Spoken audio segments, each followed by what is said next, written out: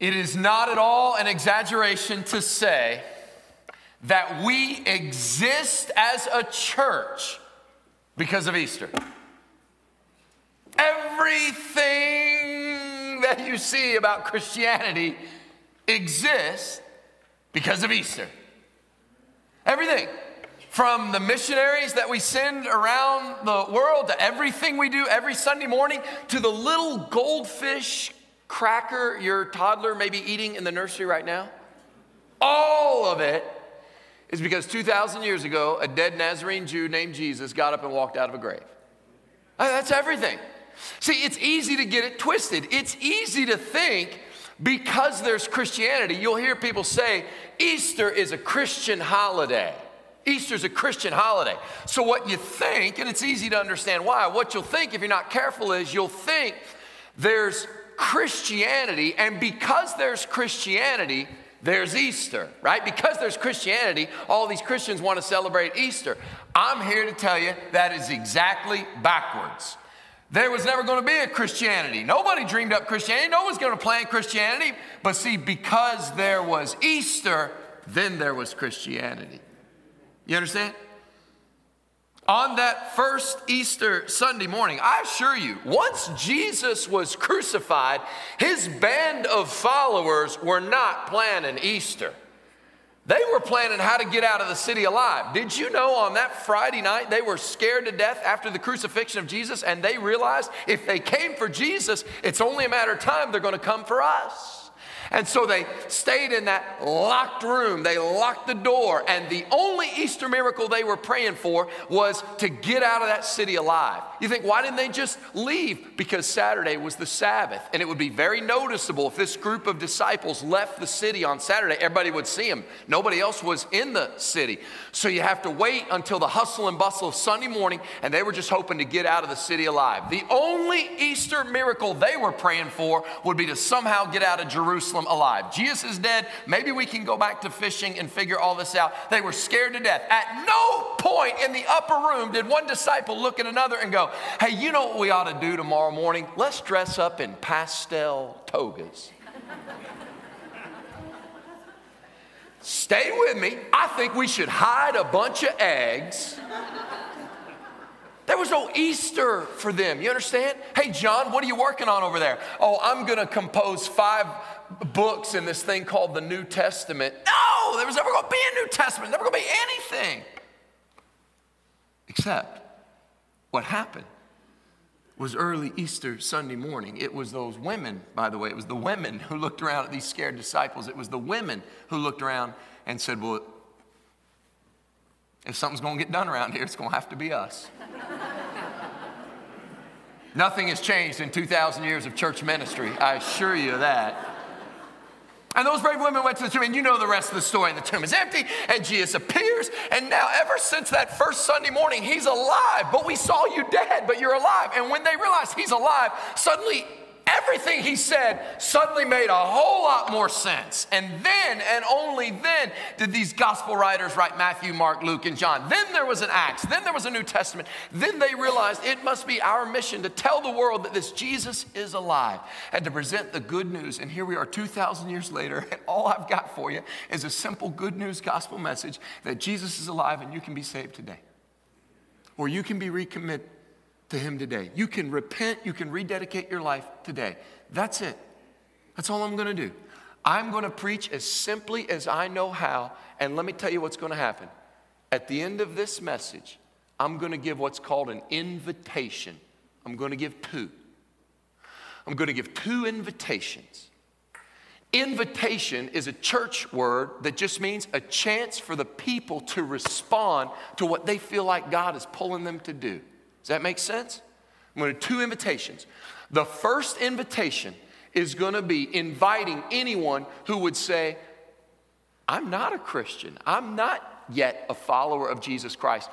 Preachers have a million ways of saying this, but I think they're saying the same thing. I'm not yet saved. I've never been born again. I've never transferred my trust to Jesus. If you would say, I'm not saved, but I want to be saved today. I sense the Holy Spirit bringing me to life, even as the gospel is preached. If that's you, then you're going to have a chance to repent and be saved today, that today would be the day of your salvation. If you would say, I'm not saved, and I would also put you in this first invitation, if you would say, or I don't know. I don't know. I don't know if I'm saved. I don't know where I would spend eternity. If I were to die, I don't know that I have a relationship with God. But more than anything, I know I want a relationship with God. So if that's you, this invitation will be for you. That first invitation will be for you. Why not today? Let today be the day of your salvation. Be no better day. Folks are praying for you right now. I've been praying for you that there'll be a harvest this morning. That's that first invitation. I'm going to give a second invitation. And that second invitation is for those of you who would say, I'm a believer, but I need to recommit my life to Christ.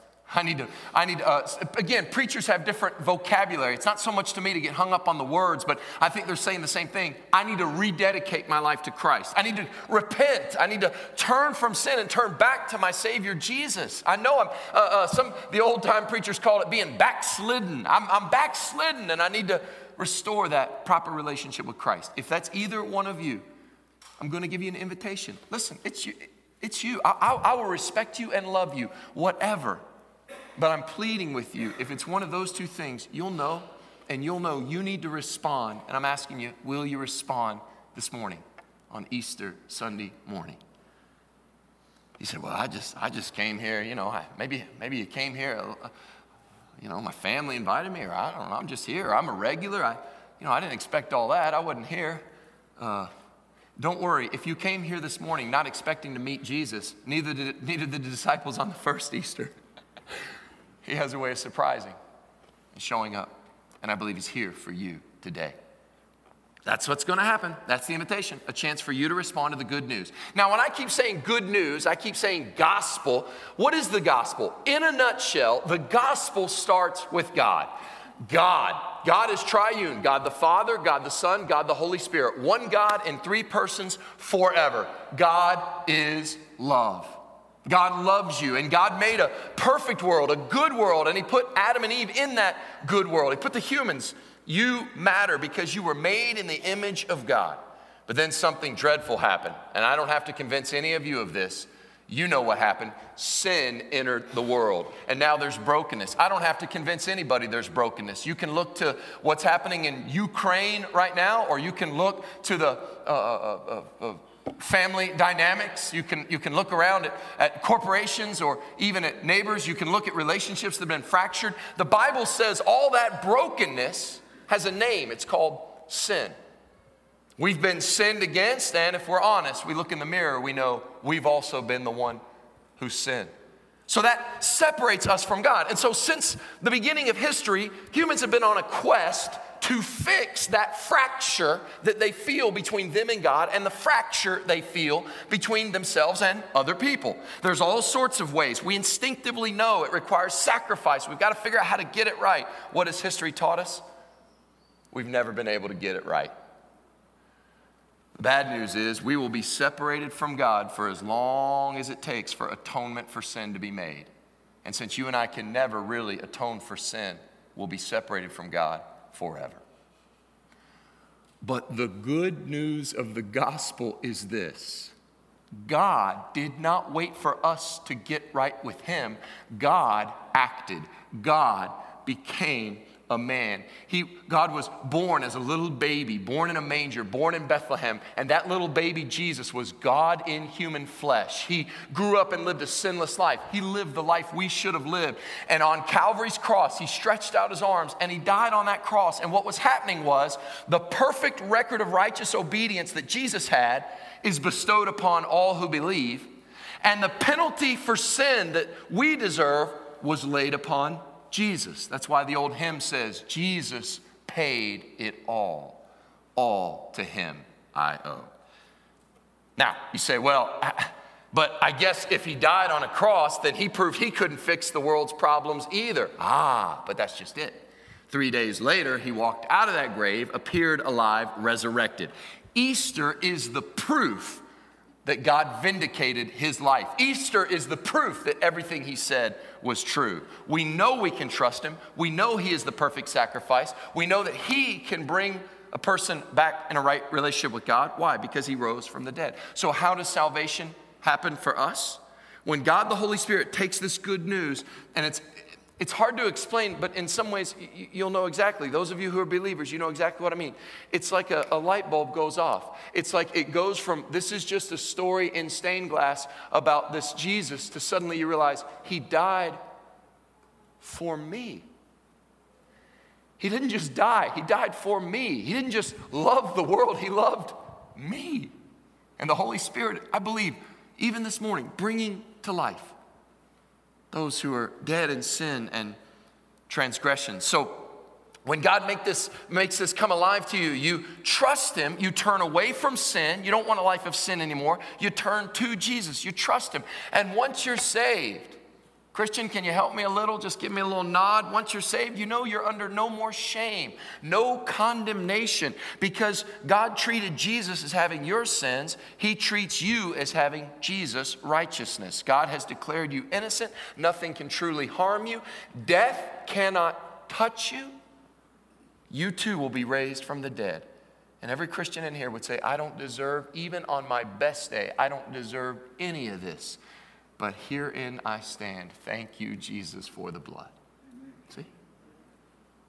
Now, if you don't have that assurance this morning, if you would say, I'm not saved, or I need to recommit my life, this invitation is for you. You say, Tom, can you show me in the Bible all this gospel? Can you show me? Sure. I can take you to the most famous Bible verse of all time. Perhaps you have this verse memorized. Perhaps you've seen this reference at a football game on a poster. John 3:16. Now, you may know it. You may have it memorized. In fact, you may think, I've been in church my whole life. I've been around the things of God my whole life. Well, that's exactly, to give you a little context, that's exactly like the person that John 3:16 was first told to. Do you remember? John 3:16 was actually told to, if you will, a church guy, a religious leader named Nicodemus. He was well respected in his community, and Jesus said in John 3:16, he was talking to Nicodemus, he was having a conversation. Actually, Jesus was going to give Nicodemus an invitation, just like I'm going to give you an invitation. And what did he say to Nicodemus? John 3:16. For God so loved the world that he gave his only begotten Son, that whosoever believeth in him. Some of you like me, you memorize it in the King James and can't do believes. Believeth just comes out. For God so loved the world that he gave his only Son, that whoever believes in him should not perish, but have everlasting life. It's as simple as could be. He gave that to Nicodemus. You know, if you had only one verse to explain the whole Bible, you could do a lot worse than John 3:16. Walk with me through it. For God so loved who? God so loved the put together people. God so loved the rich people. God so loved the poor people. God so loved a certain skin color of people. God so loved just the powerful people. Or God so loved only the addict and the pitiful people. No. God so loved the world. When I grew up, I used to sing a hymn that said, whosoever meaneth me. In modern English, that's whosoever means me. Me. God so loved me. Did you ever have a good Sunday school teacher as a kid? If sometimes they would have you do this. They would say, take out the world and put your name in there. For God so loved Tom that he gave his only Son, that if Tom believes in him, Tom would not perish, but Tom will have eternal life. You can put your name into John 3:16. And not just believes, but believes what? In him. Everybody's believing in something or someone. Don't act like you're not. Everybody. You know, when I was a kid, there was this classic illustration where the preacher would put a chair. And the chair would be sitting there, and he would say, now I can believe this chair will hold my weight. And I can talk all about the physics of this chair and how strong this chair is, and the chair looks sturdy, but I don't have faith in the chair until what? I can't truly say that I have faith that this chair will hold me. It's all a bunch of talk until I what? And in that moment, every kid's like, oh, please let the chair break. Like, I know it would destroy the analogy, but I can't help it, you know. I'd sit down and then sits down in that chair and say, now I know the chair holds me. As I've grown older, I realize there's one little flaw in that illustration. It's not exactly true to say, the chair, I'm going to put my trust in the chair. Technically, that preacher's transferring his trust to the chair because he's already trusting something, his own two legs. He's taking the trust off of his own two legs and putting it on the chair. A lot of us say we trust Jesus, but we still got plenty of weight on ourselves. See, if there's a transfer of trust, let me ask you this morning, has there come a place in your life where you've transferred? You've got control of your life? Have you transferred your trust? Are you trusting in yourself? Are you trusting in anyone else? Or are you trusting in Jesus to be your Lord and Savior? Are you trusting in Jesus for your eternity? That was Nicodemus's invitation. And when you do that, when you make that transfer of trust, God does this thing where you are now united in Christ and therefore you have eternal life, everlasting life. That begins now. That means for everyone who is saved, if you are saved this morning, eternity begins now. Everybody in here is a soul. You're going to spend eternity in one of two places, either forever with God in heaven or forever separated from God in a place no human was ever meant to go, and that's hell. To be eternally separated from God. You're going to live forever. To those who are in Christ, heaven, if you will, eternal life starts now. That's why we pray, Lord, let your kingdom come. Let more and more of your kingdom happen now in my life. And then after you die, you'll be resurrected just as Jesus was. Well, that's a lot to understand, but it's a simple verse. At this point in sermons, usually you try to give an illustration, right? You try to say, okay, well, here's the information. Now let me illustrate it. Jesus himself actually connects an illustration to John 3:16. Did you know that? In his conversation with Nicodemus, he actually uses an illustration. And it's probably not the one you think. Oh, sorry. Some of you are like, I did not know he used an illustration. I thought that this was from a poster. I'm glad to know it's in the Bible, right? Okay, if that's you. Others of you are like, oh, yeah. I know he used an illustration. I know where you're going. With Nicodemus, he talked about being born again. He did, but that was a while back. The illustration he connects with John 3:16 may surprise you. It is, in my opinion, Jesus uses one of the strangest illustrations he could possibly use. Not too many people even think about it. They know John 3:16, but do you recall John 3:15, John 3:14 and 15? The verses that came right before it are some of the, again, it just strikes me as such an odd, of all the ways Jesus could illustrate the most famous verse in the Bible, this is his illustration of Nicodemus. Here's the illustration he uses. Look at verses 14 and 15. And as Moses lifted up the serpent in the wilderness. What? Some of you are like, see, this is why I don't, they're snake handling. Okay. As Moses lifted up the serpent in the wilderness, so must the Son of Man be lifted up, so that whoever believes in him may have eternal life. By this we know that God so loved the world that he gave his only begotten Son. Of all the ways, what? Of all the illustrations, Jesus is saying, Nicodemus, let me put it in a way you can understand. You know your Bible. You know the history better than most of your friends, so you'll know this story. And what was happening right there is what's happening to Nicodemus. He's given Nicodemus an invitation. And by the way, we know Nicodemus got saved because John mentions him again as one of the ones who went to anoint the body. But again, it's one of the most bizarre stories in the entire Bible, and it is the exact one Jesus chooses when he's trying to give an invitation to somebody who's been around the things of God but is not yet born again. And I think I know why. And it's the exact same reason I'm going to use it as my illustration for John 3:16. Turn with me to Numbers chapter 21. It's not a long story. Jackie asked, what are you preaching on for your Easter sermon? I said, Numbers. She's like, you sure? I'm like, well, it wasn't my idea. Jesus did it. In Numbers 21, starting in verse 4, this is the story Jesus is talking about. As Moses lifted up the serpent on a pole in the wilderness, so the Son of Man must be lifted up, and everyone who believes in him may have eternal life. Well, here's the story. It won't take us long. Numbers 21, the children of Israel have left Egypt and they're on their way to the promised land. In the meantime, they're wandering through the wilderness and some incredible things happen. Here's one. From Mount Hor, they set out by the way to the Red Sea to go around the land of Edom. And the people became impatient on the way. And the people spoke against God and against Moses. Why have you brought us up out of Egypt to die in the wilderness? For there is no food and no water, and we loathe this worthless food. Then the Lord sent fiery serpents among the people, and they bit the people so that many people of Israel died. And the people came to Moses and said, we have sinned, for we have spoken against the Lord and against you. Pray to the Lord that he take away the serpents from us. So Moses prayed for the people. And the Lord said to Moses, make a fiery serpent and set it on a pole, and everyone who is bitten, when he sees it, shall live. So Moses made a bronze serpent, set it on a pole.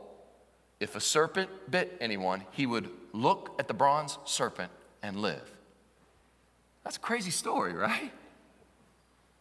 And yet, the more you think about it, the more you realize it is a perfect picture of how to be saved by Jesus. Think about it. God does everything for the people. He gets them into freedom. God has done everything for you, hadn't he? He's given you life. He's given you breath in your lungs. He woke you up this morning. You're here. He's done everything for you. Look at the blessings in your life, just like he did for the people of Israel. And what is our response as humans? Sin, rebellion. Don't you love their comment? We have no food and no water, and we hate this food. It's like, now wait a minute. Now, 2 out of 3 of those are logically impossible. Who does that sound like? That sounds like us. And so we respond to a loving and holy God with rebellion. The wrath of God comes. That's what the Bible says. The wages of sin is death. The wrath of God comes. Sin is dealt with. But then the people realize we need a means of salvation. And on a pole, he displays his wrath against sin. But get this, everyone, it's like he puts the emblem of suffering and sin on a pole, and everyone who looks to this emblem of suffering and shame will be healed, will live. Let me say that again. Everyone who looks to the emblem of suffering and shame lifted up on this pole will be saved. So my question is, what ancient Israelite would not look and be saved? Who would not do that? Really, who would not? What? If the plan of salvation God has made, he's made a way, look and be saved. Who would not do that? The best I can figure, there's only a few types of folks that wouldn't do that. One, I suppose, is if you were an ancient Israelite and you were not convinced you'd been snake bitten. Might have been a scorpion, I don't know. Really? You don't want to just look to the, nah. I suppose if you were not convinced you needed to look and be saved, you'd miss out. Another group would be, I suppose, if you were an ancient Israelite and you thought to yourself, that's too easy. It can't be that easy. It's got to be more complicated than that. There's got to be like a 10-step process or something. No? Well, you can't just look upon that and be saved. There's got to be more to it. Surely I got to fill out a bunch of forms. There's probably a deductible. No, just look and be saved. That's too easy. And then I figure maybe there's a group, and this is sad to think about, but there is a third group that wouldn't be saved, and that's if it were too late. They died before they looked to God's plan of salvation and was saved. I can't put it any simpler, folks. Go back to John 3:14. You see why Jesus picked this. As Moses lifted up the serpent in the wilderness, so must the Son of Man be lifted up, so that whoever believes in him may have eternal life. Jesus said, just like Moses put that emblem of suffering and shame high and lifted up, Jesus, the very Son of God, 2 Corinthians 5:21 says, God made him who knew no sin to be sin on our behalf. God made Jesus on that cross sin that we might become the righteousness of God. He judged his own Son as he was as judging sin on that cross, high and lifted up. And here's the thing, y'all, to this day, everyone who looks to Jesus will be saved. Just look and be saved. Look to Christ today and recommit your life. Look to Christ today. You look to Christ and be saved. Who would not do that? Exact same 3 groups. It's the exact same 3 groups.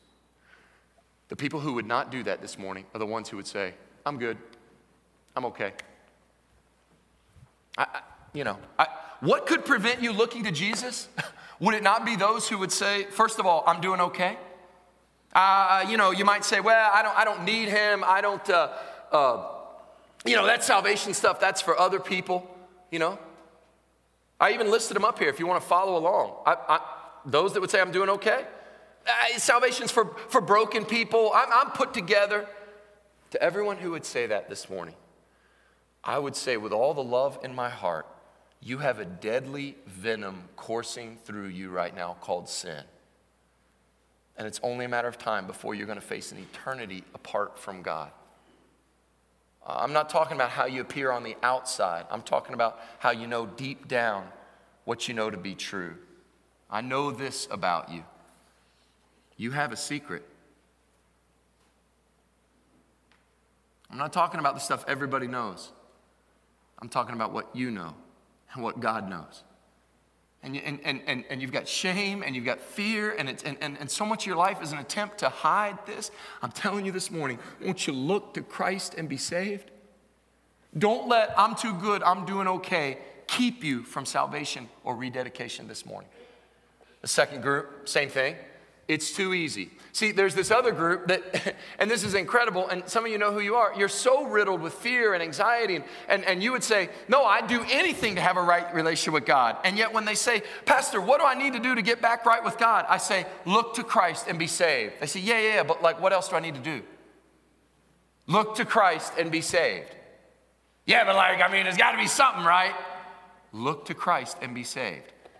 I have met people, honestly, that I think they miss the gospel because they figure it can't be that easy. And here's the irony. If I gave them something difficult, they jump at the chance. Isn't that's the craziest thing. If I told them, all right, you want to have eternal life? You want to be saved? It's going to cost you. I'll do it. Oh, it's going to take commitment. Anything. All right, here we go. It's 5 things. You got to be in church every Sunday, 6 months. Can't miss a Sunday. That includes Wednesday nights. You've got to get baptized 4 times.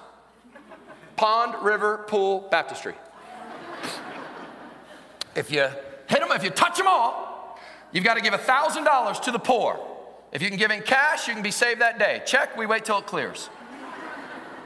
And you have to read your Bible cover to cover 3 times. And if you do all that, if and only you do all that, then you too can have eternal life. I'm here to tell you right now, there are people who would go, then here I go, start right now. And they'd start checking that box. And for them, they would get excited about that. And yet I tell them, look to Christ and be saved. And they go, too easy. Why? It's not too easy. You're too proud. Because deep down you know that if Christ does all the saving, if you're just a hopeless sinner who needs to be rescued and he rescues you, that means for the rest of your life, he can ask 100% of you and you have to say yes. Why? Because he owns everything. But if in the back of your mind, if you could contribute just 5 or 10% to your own salvation, then Christ could only ask up to 90 to 95% of you, and there'd always be a little bit that was yours. Don't let that make you miss out on the good news of the gospel. Turn to Christ and be saved. It really is that simple. Easy is probably the wrong word. It cost the only begotten Son of God, but it's that simple for you today. And finally, just look to Christ and be saved. You say, I'm doing okay, or it's too easy. And finally, for those who would say, I'm too late, listen to the words of my mouth. If you can hear what's coming out of my mouth right now, good news, it's not too late. If you need further confirmation, just feel for a pulse. If you can't feel it, I'm just going to take it by faith. You're still here, you understand? It's not too late. Why? Because you're here right now. Let me say this clearly. I don't know how many clear gospel presentations you'll get in your life, but you got one right here. Won't you look to Christ and be saved? Won't you look to him and be saved? I know that there's probably, anytime I talk like this, there's probably 3 groups. I'm only talking really to one of you. There's probably a group that's a yes, and you're already a yes. And you're inside of your heart right now, you're bursting as you think about what God has done in your life. He's saved your soul. He's rescued you. You're a blood-bought child of God. You're a Christian, and everything is just like, it's just all you can do to keep from jumping up and shouting, hallelujah, God is good. He saved my soul. You're a yes. And then there are those of you, and this breaks my heart, but you're a no, and nothing I say is going to convince you. The longer I preach, it's just like trying to throw a ripe strawberry through a battleship. Splat. You've hardened your heart. You've already decided. You're already checked out. You're on your way out. You're a no. Oh, but there's this third group. Every time I preach, I have to believe there's this third group. And you're Yeah, I'm totally going to do that one day group. Yeah, I'm totally going to get right. I've been meaning to get right with the Lord. I've been meaning to get back in church. I've been meaning to rededicate my life. I was just going to do it one day. You're my group. Today's your day. Today's your day. The only thing that's going to be different between now and if you wait 6 months would be that 6 months of heartache and anxiety and loneliness and fear and not knowing and no assurance. Let today be that day. Do you know he loves you? For God so loved the world that he gave his only son for you. You hear me? He didn't just die. He died for you, in your place, for your salvation, so that anyone who believes in him should not perish but have everlasting life. And if you say, Tom, how do you know it's all true? I'd say, well, the guy who wrote this stuff down was there. You know, on Good Friday service, the service started with this beautiful solo, "Were you there when they crucified?" And I thought if the Apostle John were here, he'd stand up and say, "Yep, I was there. I was there when they laid him in a tomb. I was there, and I was there when I saw the risen Lord Jesus, risen from the dead with all power and authority in his hand. I saw him ascend up to heaven where he is seated at the right hand of God the Father, where he lives and reigns with God and the Holy Spirit forevermore. And I know for a fact he's coming back. I even got to see it. He transported me, and I wrote the book of Revelation." The Apostle John, the eyewitness who told us all this, was there. So, will you look to Christ and be saved? You don't have to clean your life up. You don't have to do those checklist of things. Just need to be saved this morning. Will you do it? Is it you? I can almost sense the Holy Spirit just moving among the pews, asking you, is it you? Is it time? Is today that day? I told you at the beginning, and I mean every word of it. I'll love you. I'll respect you. I hope you keep coming back. But I'm pleading with you that today would be that day of salvation. Look to Christ and be saved. I can lead you in a simple prayer, especially for that first invitation that may help you, give you some scaffolding to pray to receive him. Or that second invitation, I can just pray generally over you. But here's how I want to do the invitation. We've got some folks that have volunteered to help, and they'll be around and praying. But here's what I was hoping. Would you bow your head and close your eyes? Would everybody just bow your head and close your eyes?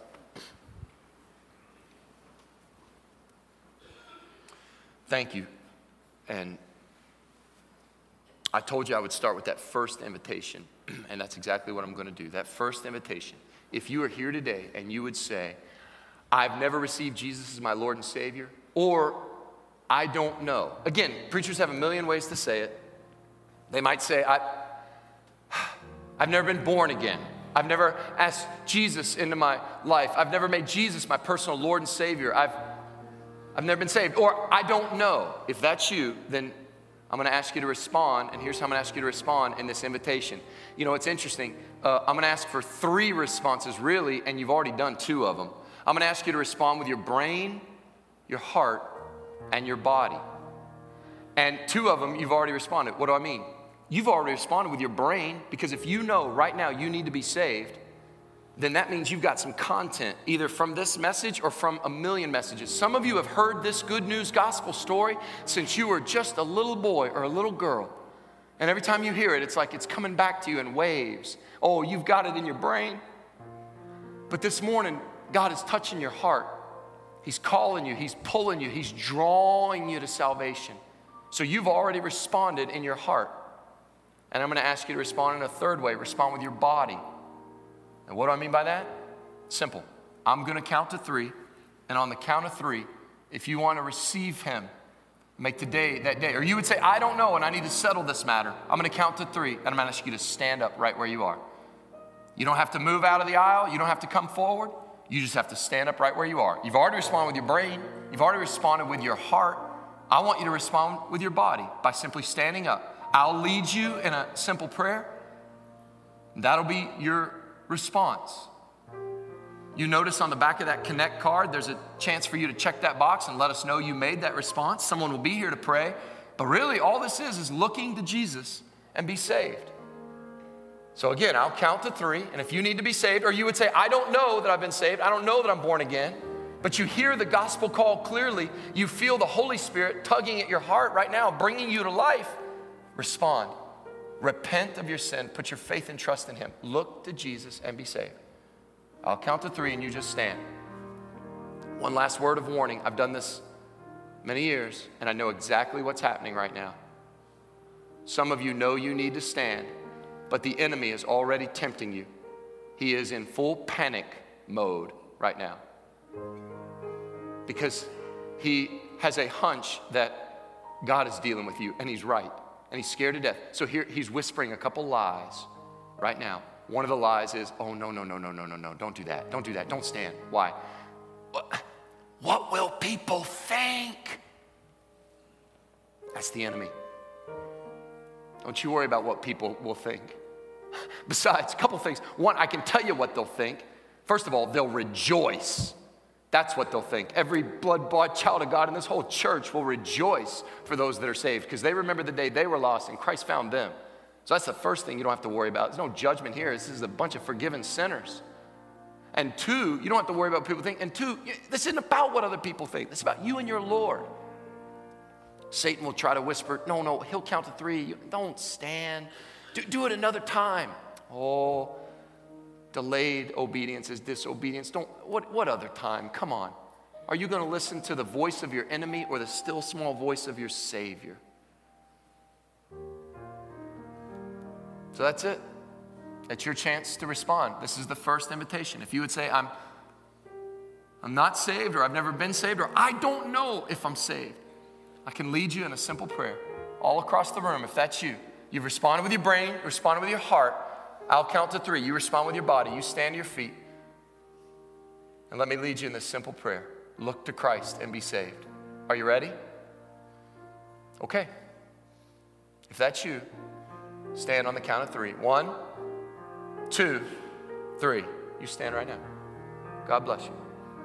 God bless you. Some of the prayer team we have, would you just look around and go and pray with thee? Put a hand on a shoulder. Good. Yep. Just put a hand on a shoulder. Let them know you love them.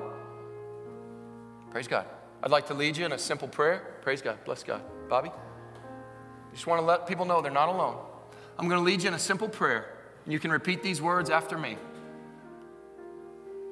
When a couple gets married, I help them with the words. The vows are between the bride and groom. The love is between them. I just help them with the words. That's my job. So this is between you and God. I'll just help you with some words. You might pray something like this. Dear God, just repeat that. Dear God, I told you, simple words. I believe that you made me. I believe that you made me. My sins have separated us. My sins have separated us. I believe you died on the cross for me. I believe you died on the cross for me. And on the 3rd day, rose from the dead. On the 3rd day, Jesus rose from the dead. Jesus, you are Lord. Jesus, you are Lord. Come into my life and save me. Come into my life and save me. In Jesus' name, amen. In Jesus' name, amen. You may be seated. We thank the Lord for this harvest. And now we move into this second invitation. It's the same thing. I won't belabor it. I won't go as deeply. But if you know you are saved, but you need to recommit this morning, you need to rededicate your life to the Lord. Maybe you've fallen away from church or somehow fallen away, and you know that you're saved, but you need to reconnect with your Heavenly Father. Same thing, same temptation. The Satan will be whispering, no, don't do that. What will others think? You don't worry about anything. This is the Lord's time. He's dealing with you. If that's you, I'm going to count to 3 and ask you to stand to your feet. It's just an invitation. There's no manipulation or coercion. This is between you and the Lord. I won't belabor it or draw it out, but if you need prayer, I'd like to pray generally over you. And we've got some prayer warriors scattered throughout the sanctuary. Don't be surprised if you feel a hand on your shoulder. They may put a hand on your shoulder to let you know you're not alone and they're praying with you. Don't be surprised by that. If that's you, if you need to respond, rededication or recommitment, I'll count to 3. You stand to your feet right where you are. Are you ready? You respond with your brain, you respond with your heart, now with your body. 1, 2, 3. You stand.